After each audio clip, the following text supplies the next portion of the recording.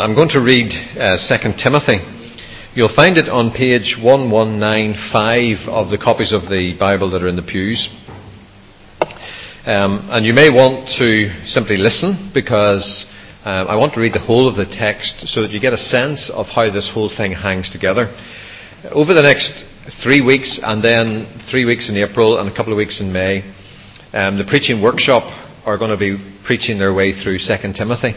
So this week Nigel kicks off for us. Next week Tim is going to get into the text of 2 Timothy, and the week after that Dave Schofield. And we hope over about 8 Sunday nights to work our way through the letter of 2 Timothy. But the first thing that would be very helpful is for us to hear it.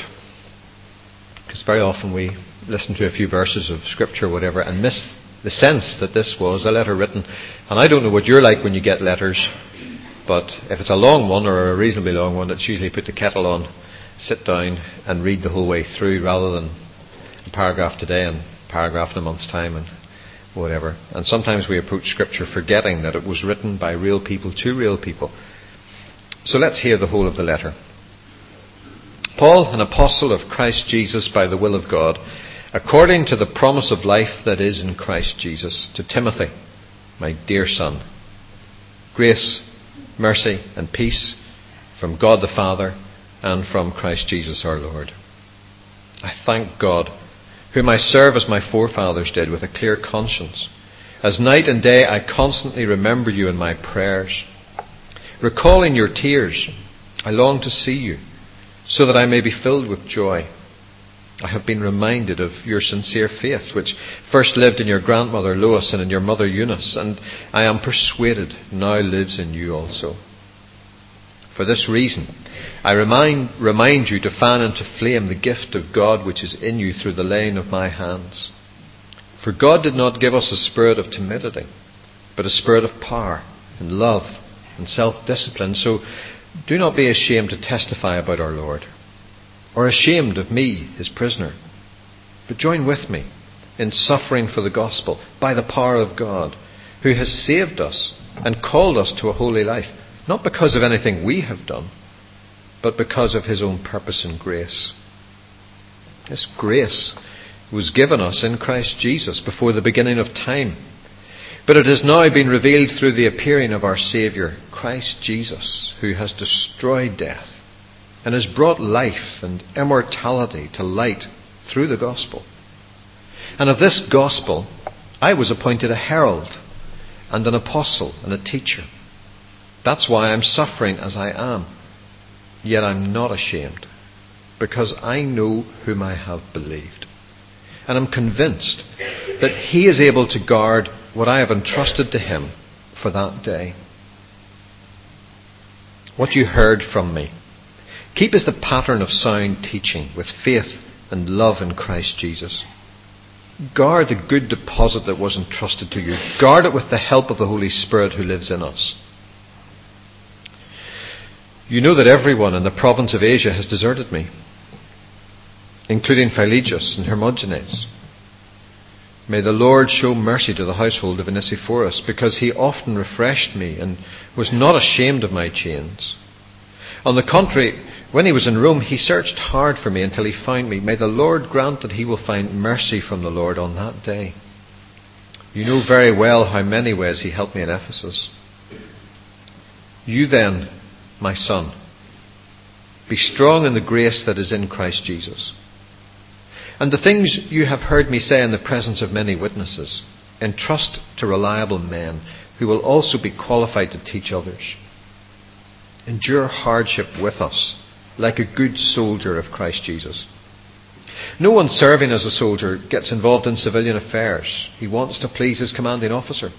Similarly, if anyone competes as an athlete, he does not receive the victor's crown unless he competes according to the rules. The hard-working farmer should be the first to receive a share of the crops. Reflect on what I'm saying, for the Lord will give you insight into all this. Remember Jesus Christ, raised from the dead, descended from David. This is my gospel, for which I'm suffering, even to the point of being chained like a criminal. But God's word is not chained. Therefore I endure everything for the sake of the elect, that they too may obtain the salvation that is in Christ Jesus with eternal glory. Here is a trustworthy saying. If we died with him, we will also live with him. If we endure, we will also reign with him. If we disown him, he will also disown us. If we are faithless, he will remain faithful, for he cannot disown himself. Keep reminding them of these things. Warn them before God against quarrelling about words. It's of no value and only ruins those who listen. Do your best to present yourself to God as one approved, a workman who does not need to be ashamed and who correctly handles the word of truth. Avoid godless chatter, because those who indulge in it will become more and more ungodly. Their teaching will spread like gangrene. Among them are Hymenaeus and Philetus, who have wandered away from the truth. They say that the resurrection has already taken place, and they destroy the faith of some. Nevertheless, God's solid foundation stands firm, sealed with this inscription: the Lord knows those who are his, and everyone who confesses the name of the Lord must turn away from wickedness. In a large house, there are articles not only of gold and silver, but also of wood and clay. Some are for noble purposes, and some for ignoble. If a man cleanses himself from the latter, he will be an instrument for noble purposes, made holy, useful to the master, and prepared to do any good work. So flee the evil desires of youth, and pursue righteousness, faith, love, and peace, along with those who call on the Lord out of a pure heart. Don't have anything to do with foolish and stupid arguments, because you know they produce quarrels. And the Lord's servant must not quarrel. Instead, he must be kind to everyone, able to teach, not resentful. Those who oppose him he must gently instruct, in the hope that God will grant them repentance, leading them to a knowledge of the truth, and that they will come to their senses and escape from the trap of the devil, who has taken them captive to do his will.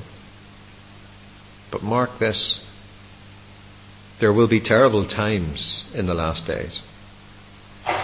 People will be lovers of themselves, lovers of money, boastful, proud, abusive, disobedient to their parents, ungrateful, unholy, without love, unforgiving, slanderous, without self-control, brutal, not lovers of good, treacherous, rash, conceited, lovers of pleasure rather than lovers of God, having a form of godliness but denying its power.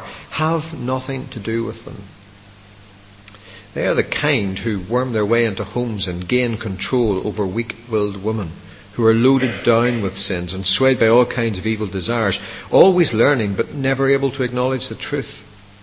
Just as Jannes and Jambres opposed Moses, so also these men oppose the truth, men of depraved minds, who, as far as the faith is concerned, are rejected. But they will not get very far, because, as in the case of those men, their folly will be clear to everyone.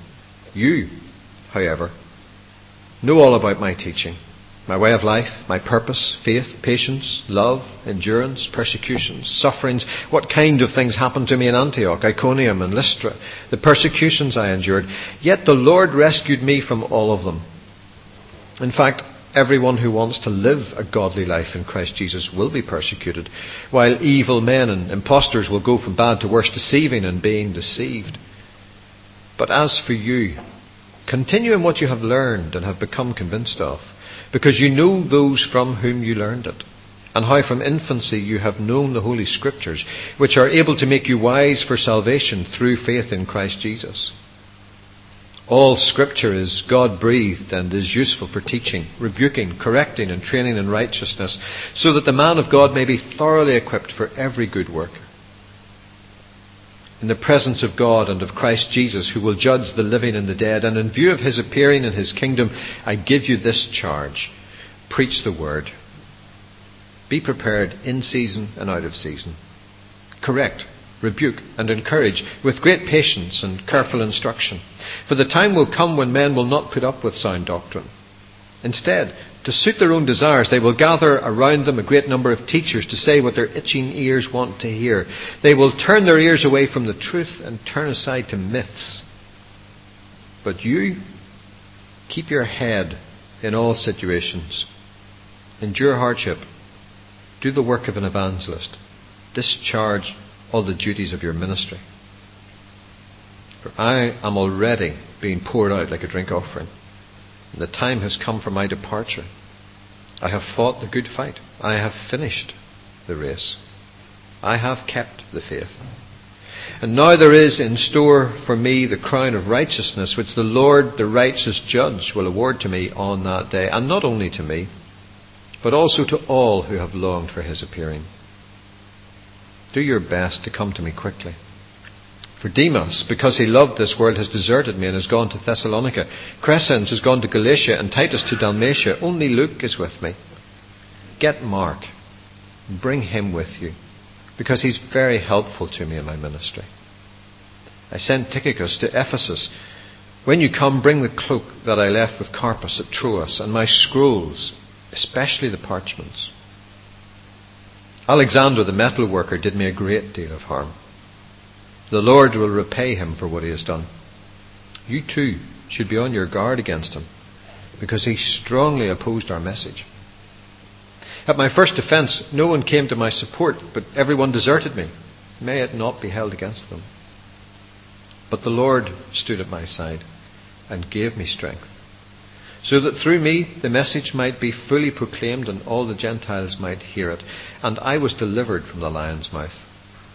The Lord will rescue me from every evil attack and will bring me safely to his heavenly kingdom.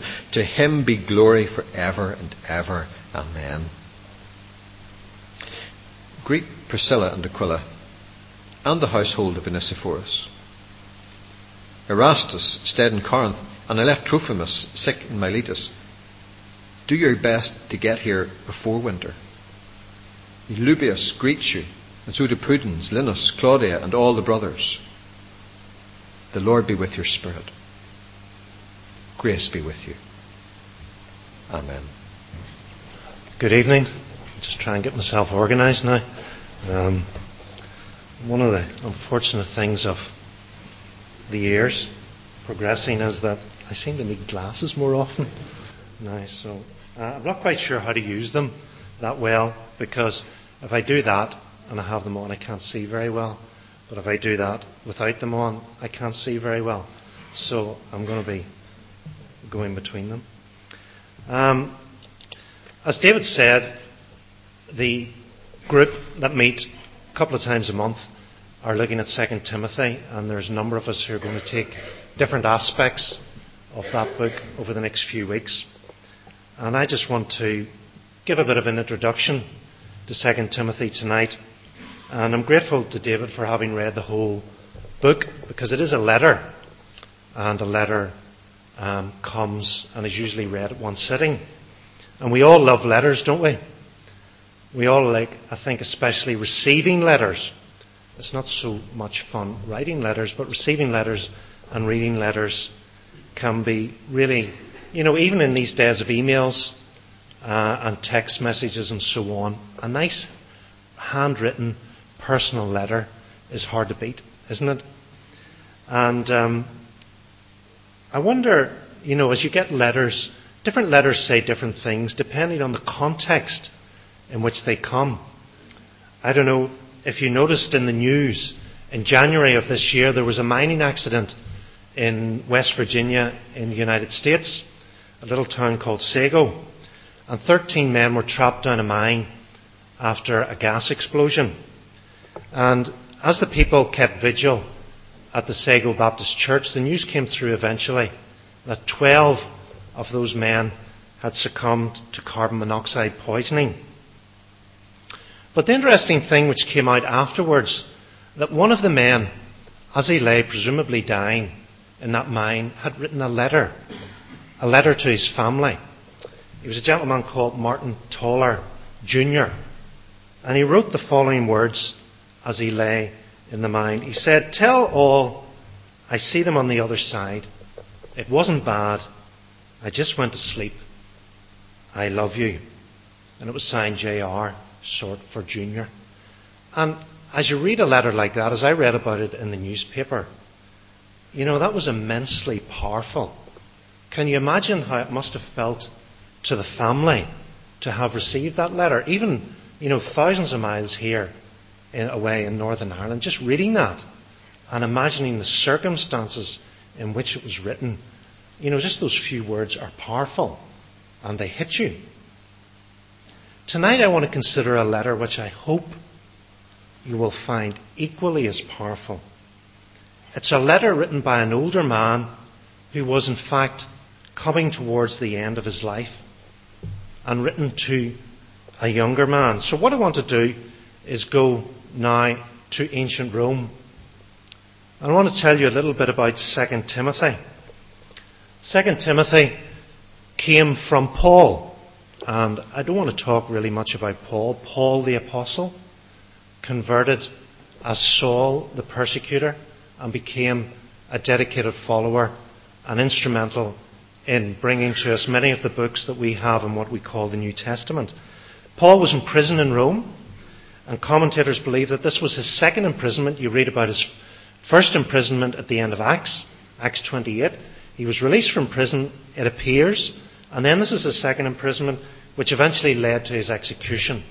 And apparently, according to Eusebius, one of the early church historians, Paul and Peter were both executed together. Can you imagine Paul in prison? Something of the loneliness and boredom, where you can't get access to the things, the people, the facilities that you're used to, cut off from the outside world, lack of food, lack of human contact. And also the knowledge that his life was coming to an end. Verses 6 and 7 of chapter 4 and 2 Timothy tell us clearly that I am already being poured out like a drink offering, and the time has come for my departure. I have fought the good fight. I have finished the race. I have kept the faith. I have fought the good fight. I have finished the race. The time of my departure is at hand. Paul was coming to the end, but he still seemed to have access to writing materials and maybe a scribe. And so he put together this letter to Timothy. And who was Timothy? Well, Timothy was a young man converted, or he was a young man when he was converted, at a place called Lystra. Lystra is somewhere in the area, I think, that we approximately equate to modern Turkey, in that general area. And he was converted there when he was maybe about 15 years old. And that might have been on Paul's first missionary journey into that area. And you can read about that in Acts chapter 14. And then Paul returned to Lystra maybe some 2 years later. And it appears that Timothy was spoken very well of by the church in Lystra. So Timothy, or Paul, did what seemed like a very good idea. He took Timothy with him on his missionary journey as a helper, as a co-worker. So they set off on that missionary journey together. And Timothy was Paul's missionary companion for approximately 15 years, going around the churches in that whole area of Galatia, and as we would know it more or less as modern Turkey, and over a little bit into Europe. And this was about 20 years later, approximately. So Paul and Timothy had been together for 15 years, and then for about 5 years or so, Timothy was working on his own. And Timothy had taken on significant responsibility, working with Paul and also working without Paul, under Paul's guidance and Paul's leadership. And there's a whole host of things that's listed that Timothy did. And I don't want to give you the whole list, but for instance in Acts 19 you can read about him being sent to Macedonia with Erastus. In 1 Corinthians you could read about him being sent to Corinth to teach. He helped Paul to write some of his letters. Did you know that?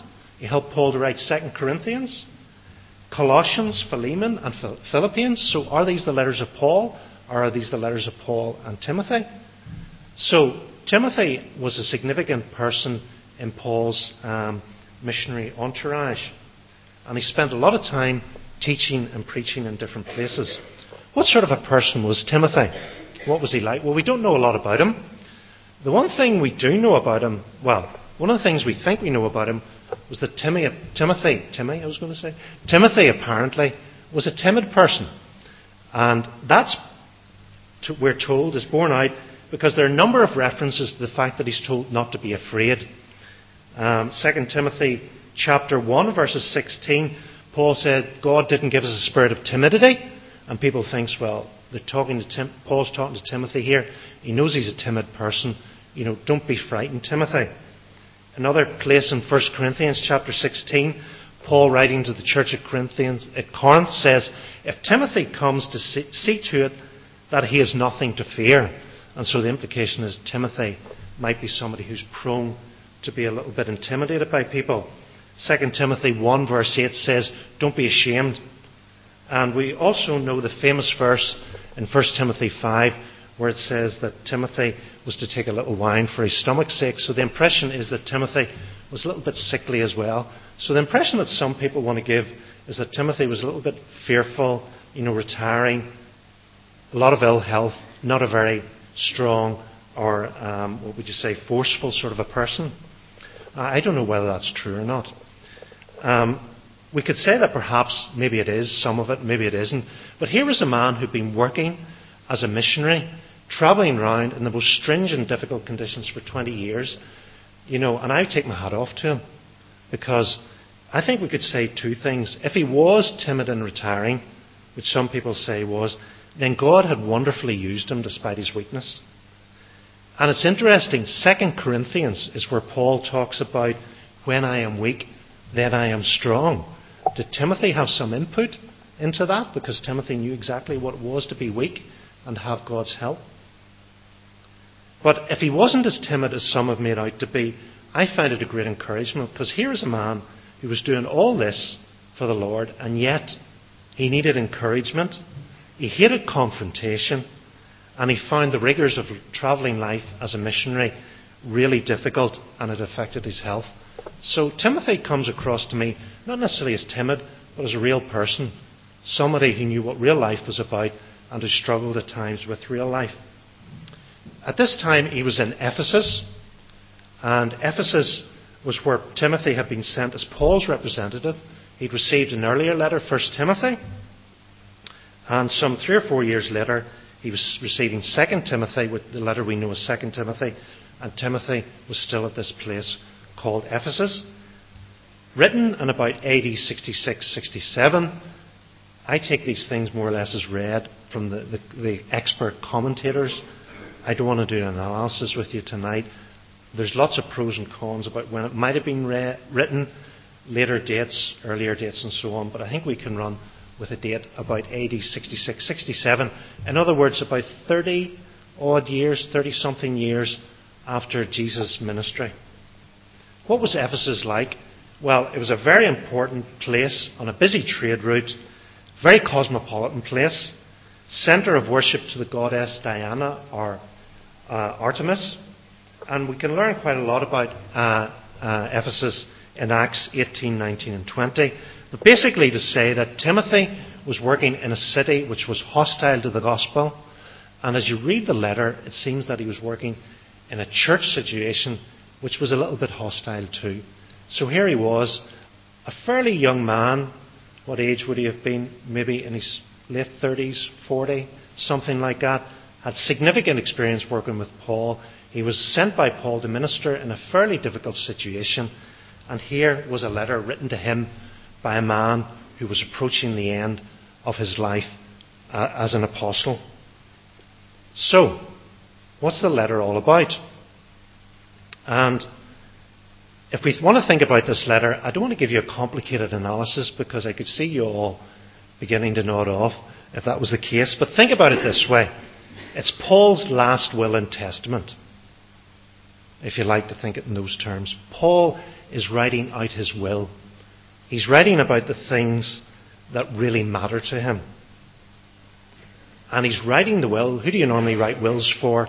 For the people who are going to inherit what you're passing on. Paul's heir is Timothy. So Paul's approaching the end of his life, writing his will for his heir, Timothy. And he's warning basically Timothy, who is his legitimate heir, to be careful because there's these illegitimate heirs or these usurpers who are going to try and take the inheritance which is basically the gospel, the church of the Lord Jesus Christ, that Paul had been instrumental in helping to plant in that whole part of the world. So think about the letter like that. Last will and testament to a legitimate heir, warning about the problems, the issues of the illegitimate heirs, the usurpers. And throughout this letter, and this is a theme that we'll be returning to as the weeks go on, Paul reminds Timothy, remember, or he says to him, remember, don't forget. But for you, Timothy, remember this. And he keeps bringing Timothy back to the things which are central and which are important. So, just to develop that a little bit, what were some of the things that these usurpers or these illegitimate heirs getting wrong? Just to give you a feel for what was going on, perhaps in Ephesus or in the church that Timothy and Paul were working in. And one of the first things that jumps out in the book, if you notice it in 2 Timothy 2:18, it says very simply, but yet very straightforwardly, these people who have wandered away from the truth, they say that their resurrection has already taken place, and they destroy the faith of some. So here were people who were challenging a central aspect of the gospel. They say that the resurrection had already taken place, but we would believe that, wouldn't we? Resurrection, Jesus has risen from the dead. What were they saying? Well, basically, and if you look at Paul's teaching, especially in 1 Corinthians 15, remember, Paul was one of the people who had written this letter, and Timothy was probably involved somewhere along the line with the letter or with the church in Corinth. He was talking about the fact that all Christians look forward to the time when they will physically and bodily be resurrected at the end of the age to be with Christ. But what these people were saying was that wasn't going to happen. It had already taken place, and for them perhaps the resurrection had already taken place figuratively in their baptism. And so they basically saw that there was no future hope for the Christian. The resurrection had taken place, it was past, it was gone.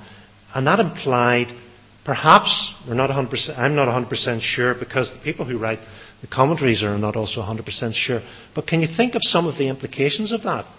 Well, one of the implications was that these people said, well, resurrection is not going to take place, so therefore the body's not important, it's the spirit which is important, therefore my body is not something which is valuable. And you got two streams of these types of people. There were the stream who said, right, the body's not good, it's bad, therefore keep it down. Deny it food, deny it comfort, discipline it, subject it to the most stringent sort of activity so that it's subdued and it's under control. And then there were another group who said, the body doesn't matter, therefore I can do anything I want. So they went out and literally did anything they want.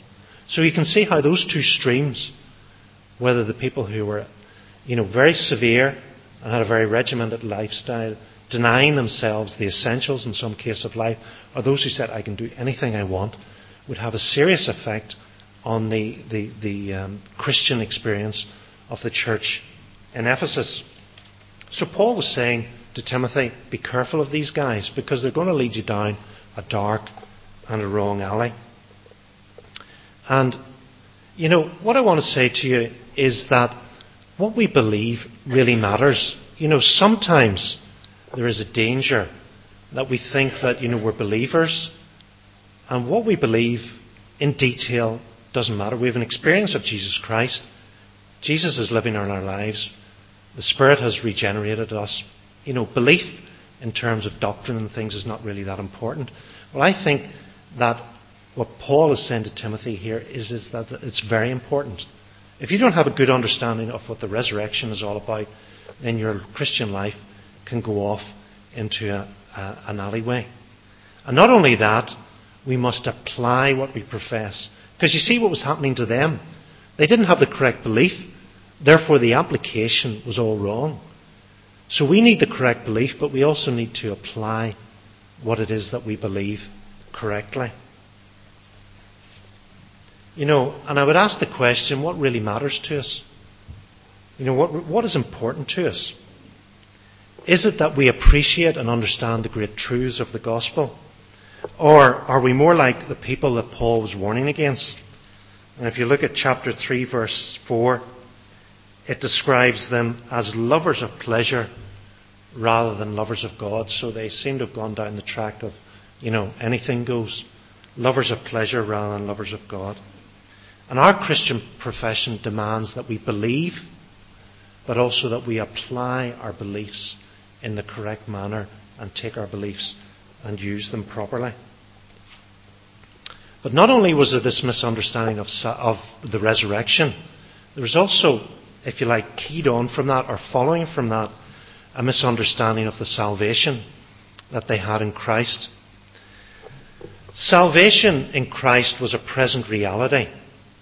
And that was what these people emphasized. And you can see that in chapter 1, 9 and 10, where Paul says, who has saved us, Christ has saved us and called us to a holy life. It has now been revealed through the appearance of our Saviour Jesus Christ, who has destroyed death and has brought life and immortality to light through the gospel. So salvation is a present reality. The other thing is that salvation is incomplete. And this was one of the things which these people misunderstood. And if you look at chapter 4, in either verse 1 or verse 8, you will see the reference there. Verse 8 probably is clearer, where it says, Paul says, there is in store for me the crown of righteousness, which the Lord, the righteous judge, will award on that day, and not only to me, but also to all who have longed for his appearing. So this concept that salvation was started, but that salvation would finish in the future. It's like the first advent of Christ brings salvation, the second advent of Christ completes salvation. And in between, we live out our Christian experience, our Christian life. But they saw life as all in the here and now, and that there was nothing in the future.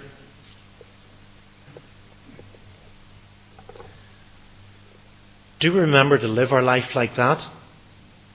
As experiencing salvation in the present, but also as knowing that the best is yet to come. Doctrine, understanding, whatever the Bible teaches, needs to be applied. And I've always found this whole concept of the resurrection of the body, the second coming of Christ, not the details because I'm not very conversant on that, a very exciting thing. Because it gives you incentive, motivation, reason for living your Christian experience in the here and now. And I don't know how you think about salvation now as opposed to salvation future. I was thinking about this before this and was thinking, I need an illustration. Christmas Day, Christmas Day when you're a child, you're opening all your presents. There's all the presents from aunts and uncles, isn't there? Which are usually exciting enough, but they're not quite as exciting as the big present, which is from mum and dad. I remember the year I got a toy fort, and I had little cannons which fired matchsticks, and I was really happy and really excited that year. That's a very inadequate illustration, but you know the idea. Our salvation now is something which is exciting and is relevant and is wonderful. But really the best is yet to come. There's more to be opened, more to be experienced, and more to be seen. And that's in the future. So a good understanding, a correct understanding of salvation was important for these people in Ephesus. And really, as I said, it transforms our attitudes. And the other thing which there was a real misunderstanding that these people found and that Timothy was instructed by Paul to teach about was a misunderstanding of mission. What do I mean by this? Well, very simply, these people were saying, if salvation is still incomplete, they were saying salvation was more or less complete.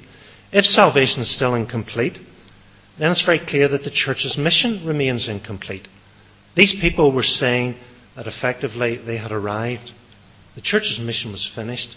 Resurrection had taken place. They understood all they needed to know. And things were tied up, sealed and delivered. But Paul was saying to Timothy, that's not the case. Salvation had begun with the first advent of Christ. Salvation was going to finish with the second advent of Christ. And in between, the church's mission remains.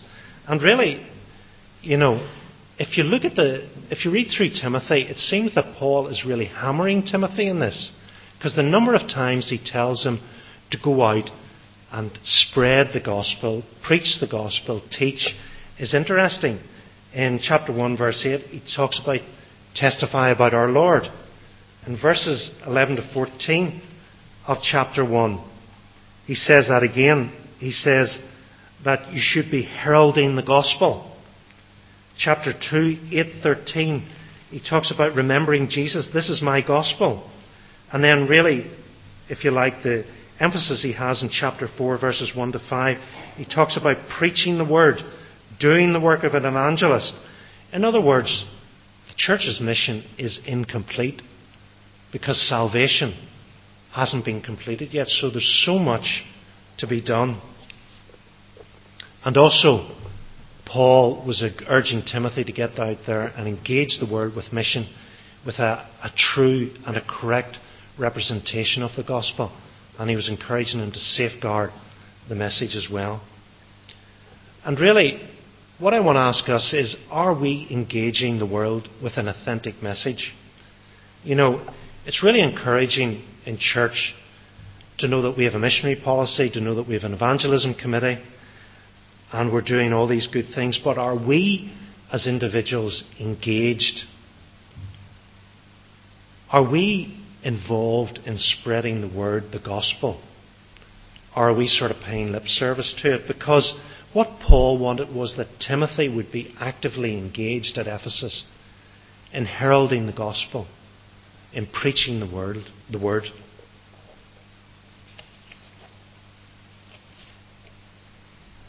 So where have we come? 2 Timothy is Paul's last will and testament. And Paul is writing about the things that really mattered to him. And that made me think, if I was going to sit down and write my last will and testament, not my last will and testament, my last letter, if you were going to sit down and write your last letter to whoever, your spouse, your family, your friends, parents, whoever, what things are important to you?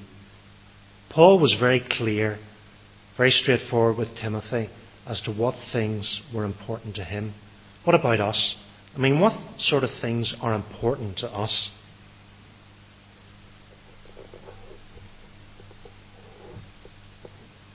Is our experience of salvation transforming our lives? It's very, very sobering, I think, to read chapter 3, verse 5, where Paul talks about, or in chapter 3 at the beginning, he talks about people will be lovers of themselves, lovers of money, boastful, proud. And so he lists all these errors which these folks were leading the church into. And then he goes on in verse 5 and says, having a form of godliness, but denying the power. The interesting thing was that these were people who were, in some sense, inside the church, or maybe there was a series of house churches in Ephesus, or a number of congregations meeting in different places. These were people who were inside the church, who were teaching, who had responsibility of some sort, who were maybe involved in leadership. And yet, they were lovers of themselves, lovers of money, boastful, proud, and so on. And they had a form of godliness of some sort. I don't know what it was exactly. But they were denying its power. And what about us? What sort of shape, because that's what the word form means, what sort of shape does our profession take? If people looked at us, what form are we professing Christianity? Can they see pride, abuse, disobedience to parents, ungratefulness, lovelessness? Can they see those sort of things in our profession? Because Paul says, have nothing to do with them. And, I find that very sobering, that sort of error had crept into the church In Paul's day, church was still young, vibrant, had only been on the way 30 odd years. And yet here we are 2,000 years down. I guess we could even be more prone to that sort of thing. So, is our experience of salvation transforming our lives? Transform, that's the word again, form, the form of our lives, changing the shape of our lives. And is our mission transforming the lives of others? As we live between Christ's first advent, and apparently the word used here, I'm throwing this in just to show the folks in the preaching workshop that I'd read some commentaries.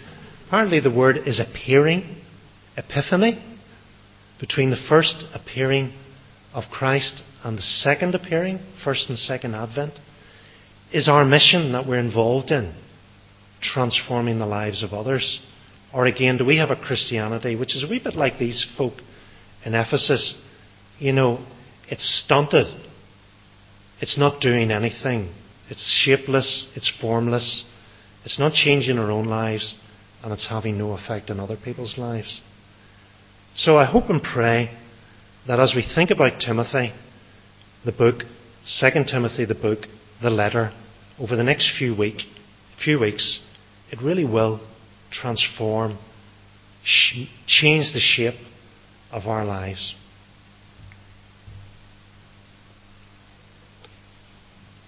We're going to sing together, and we're going to sing together a hymn, Forth in Thy Name, O Lord, I go, my daily labour to pursue. Thee only, Thee resolve to know in all I think or speak or do. And this is really a prayer as we go out tonight, to take the Scripture, not necessarily the things that I said or applied, but as you heard it read, as the Spirit will take it and apply it into your hearts and lives, and to take those things and be resolved to know them and to do them in all we think and speak and do. Let's sing together, and we'll rise and stand as we sing.